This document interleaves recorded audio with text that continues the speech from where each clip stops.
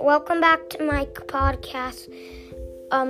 Today I'm going to be telling a story about a little boy named Jasper, and he gets bitten by a werewolf and he turns into one. It's pretty cool. This is the second episode of Sam's Spooky Stories. I'm going to be telling the story in 3, 2, 1. Once upon a time, there was a little boy named Jasper.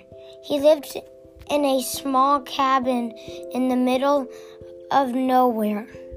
He was 6 years old. He always went and explored out in the woods. So one night, when the full moon was out, he took his flashlight and he walked out the front door. He kept walking. After 12 minutes of walking, he saw something. It was really fast. So he kept walking. After 20 minutes, he kept walking, and then he saw that same thing again.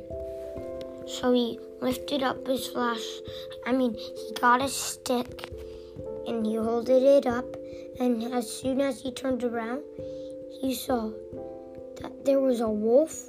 It had 2 legs. It was standing up.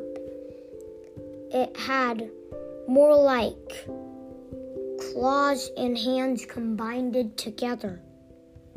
And it looked like it was a werewolf. So he ran as fast as he could to the cabin. So fast that he almost tripped. But the werewolf was way faster. So the werewolf bit him and Jasper passed out.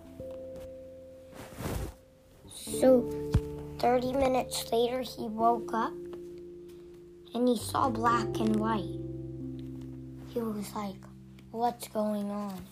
And he felt really dizzy. And then somehow he couldn't control it. His head stuck up and he howled at the moon.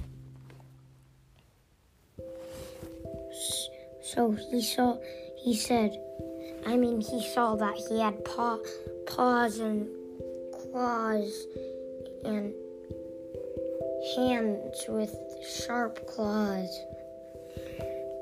And he had paws as feet. And he looked at himself and he said, "Oh no, I'm a werewolf." So he ran to the cabin as fast as he could. But then he couldn't control it, and he ate his parents with the blood all over his mouth.